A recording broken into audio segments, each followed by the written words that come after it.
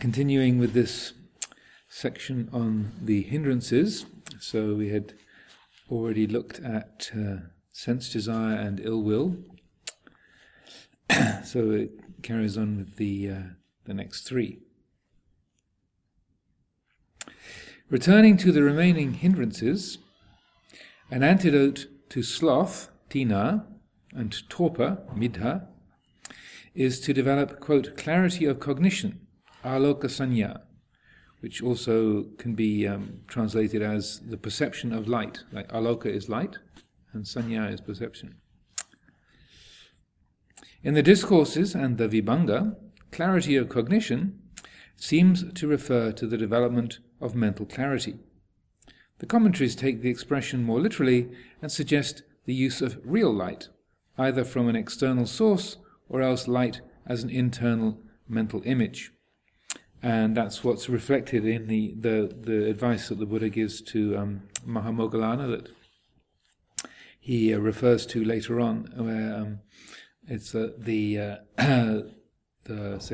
internal rousing of light, the perception of light, is with the thought as above, so below, as below, so above. So that sort of imagining the light that you're experiencing internally as the same as the light like coming from the moon or the sun, and so that it would suggest a rousing of like an internal perception of light.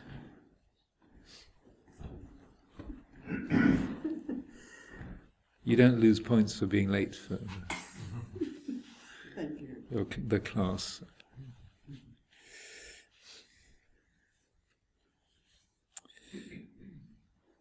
Such clarity of cognition, quote unquote, takes place with the aid of mindfulness and clearly knowing, sampajana, which brings into play two essential qualities of satipatthana as a remedy against sloth and torpor. This points back to the fact that satipatthana itself can at times suffice for countering a hindrance. The same is also the case in regard to sensual desire, where contemplation of the anatomical parts or a corpse can act as an antidote. Nevertheless, it needs to be kept in mind that the emphasis in the Satipatthana Sutta is not on actively opposing a hindrance, but on clearly recognizing a hindrance together with the conditions related to its presence or its absence. More active measures are the domain of right effort, samavayamo, another factor of the Noble Eightfold Path. The arising of sloth and torpor can be caused by discontent, boredom, laziness, drowsiness caused by overeating, and by a depressed state of mind. So that's a very commonly observed condition when someone has a quote-unquote problem with drowsiness, falling asleep in meditation.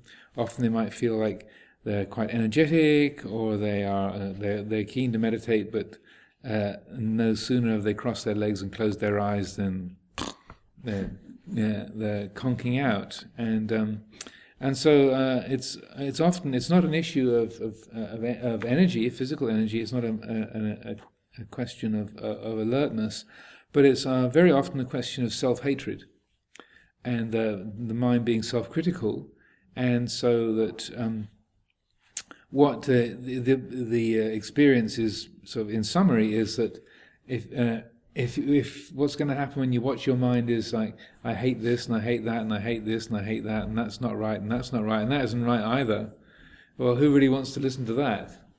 So, it just says, oh well, as they say in English vernacular, sod this for a game of soldiers. English expression. Like, I've had enough of this. This is totally pointless. And the mind just switches off. Like, I have no interest in being around all this negativity. So the mind just... So often when someone has a lot of difficulty with drowsiness, and sometimes it can be chronic, for years or decades, it's not a matter of just rousing more energy through will, or hating yourself for being drowsy and falling asleep in the meditation. Often the most effective way of working with dullness is to develop more compassion and kindness towards yourself. And so it's again, it's a sort of, it can be the loving kindness element is the more significant, approach, rather than say, I'm going to wake up. I'm not going to doze off. I'm not. Bad meditator.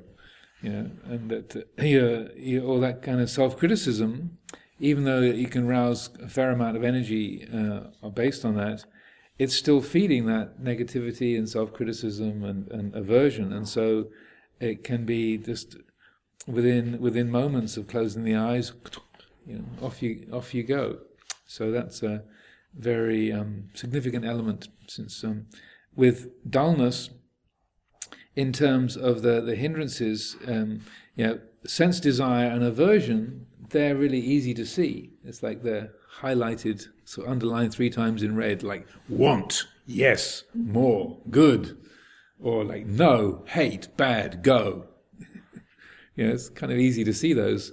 But delusion,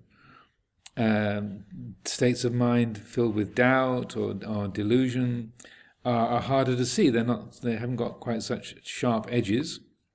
And similarly, dullness is particularly tricky to work with, because the very means whereby you would work with it are not available to you, because you're not conscious.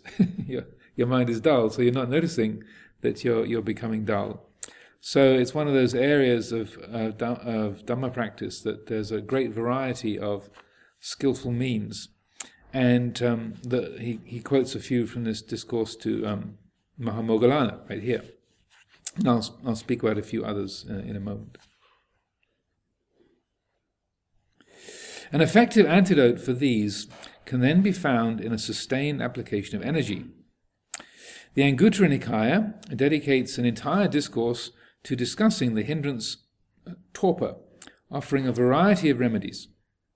Initially, presumably while still maintaining the formal meditation posture, one can attempt to counter torpor by changing one's meditation subject, or else by reflecting on or reciting passages from the Buddha's teachings. Should this not work, one can pull one's ears, massage the body, get up, sprinkle one's eyes with water, look up at the sky, and if torpor still persists, walking meditation should be practiced. So that's a very brief synopsis that he gives there, and it's the background to that teaching is interesting as well. It's because Mahamoggallana, who became the Buddha's second disciple and one of the great arahants, was falling asleep in his meditation. So the sutta is called dozing. That's the name of the sutta. It's in the Anguttara, Book of the Sevens, Sutta number 61. And in one of those marvelous sort of ancient Pali Text Society translations, the way what happens is that the Buddha is off in Sumsumaragira, the crocodile grove, and he picks up the fact that Moggallana is miles and miles away, and he's falling asleep in his meditation. So if you've got paranoid problems, like the Ajahn knows I'm sleeping, you might be right. It won't be me, but another Ajahn might be keeping your dullness on their radar. But the Buddha noticed the dozing of the Venerable Mahamoggallana on his radar, and then disappeared from the crocodile grove and appeared in front of Moggallana. And then in the wonderful Pali Text Society language of those that era, the Buddha says, "Noddest thou, Moggallana? Dozest thou?" They always use that kind of antiquated language. And so then the Buddha proceeds to give Mahamoggallana a discourse about dullness. And so there are these 7 different treatments. That's why it's in the Book of the Sevens that the Buddha suggests to Mahamoggallana. While he the Buddha sort of beamed, sort of teleported himself in front of Moggallana and is giving him this instruction. So first of all, he says to change the meditation object. So that, obviously you're dozing off with what you are. So changing the meditation object is the first one.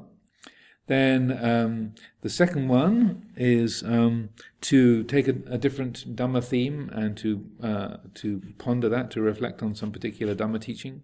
The third one is to recite, to take a Dhamma teaching that you've learnt by heart and to recite that. Then the fourth one is this pulling your ears, and maybe that's why I've got such large ears. I did a lot of ear pulling in a previous life. Pulling your ears and massaging the body. And then the fifth one is to look at the stars and to get up and stretch the legs, and to rub water on the eyes. So presuming it's at night time, to rub water on your eyes, wash your face, go and look at the stars. Then the sixth one is this rousing the aloka sanya, to bring up the perception of light, try and rouse an internal perception of light. And then in the commentary it says, you just turn on a lamp and shine light in your face and brighten the light in the place where you're staying. And then the last one is to do walking meditation. But then also the Buddha says to Mahamoggallana, which Venerable Analayo leaves out, he says, if after all of that you're still falling asleep, then go and lie down and take a nap. And so, but also, lie down mindfully and setting in mind the time to wake up, and then mindfully go to sleep.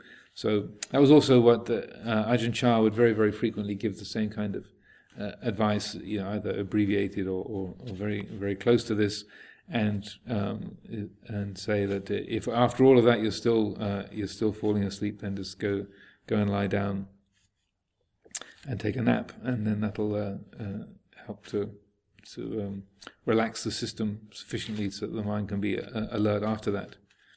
Other methods that he doesn't mention here, which are also very effective, is to sit in a dangerous place. So Ajahn Chah would recommend sit on the edge of a well. We don't really have wells here, but like not a little kind of well that's like sort of 10 centimeters, sort of a drill hole, but like a well that's like a meter across, and you sit on the edge of it, and if you fall in, it's a long way down, and you can't get out. So skillful use of terror. There's nothing, and I haven't done it with a well, but in 1995 I spent the Rains Retreat in a place in Northern California, which had up in the hills, and it had a 300-foot cliff. And every so often I go down in the early morning, because I'm more of a night person. I've always had more difficulty staying awake in the morning, and so sometimes in the early morning I go down and sit on the edge of this cliff, and it was 300 feet straight down. And I tell you, you do not get sleepy. If you're right, your knees are at the edge of a 300-foot drop. Even though underneath you the trees might look kind of like cushions or pillows, they are 300 feet below you.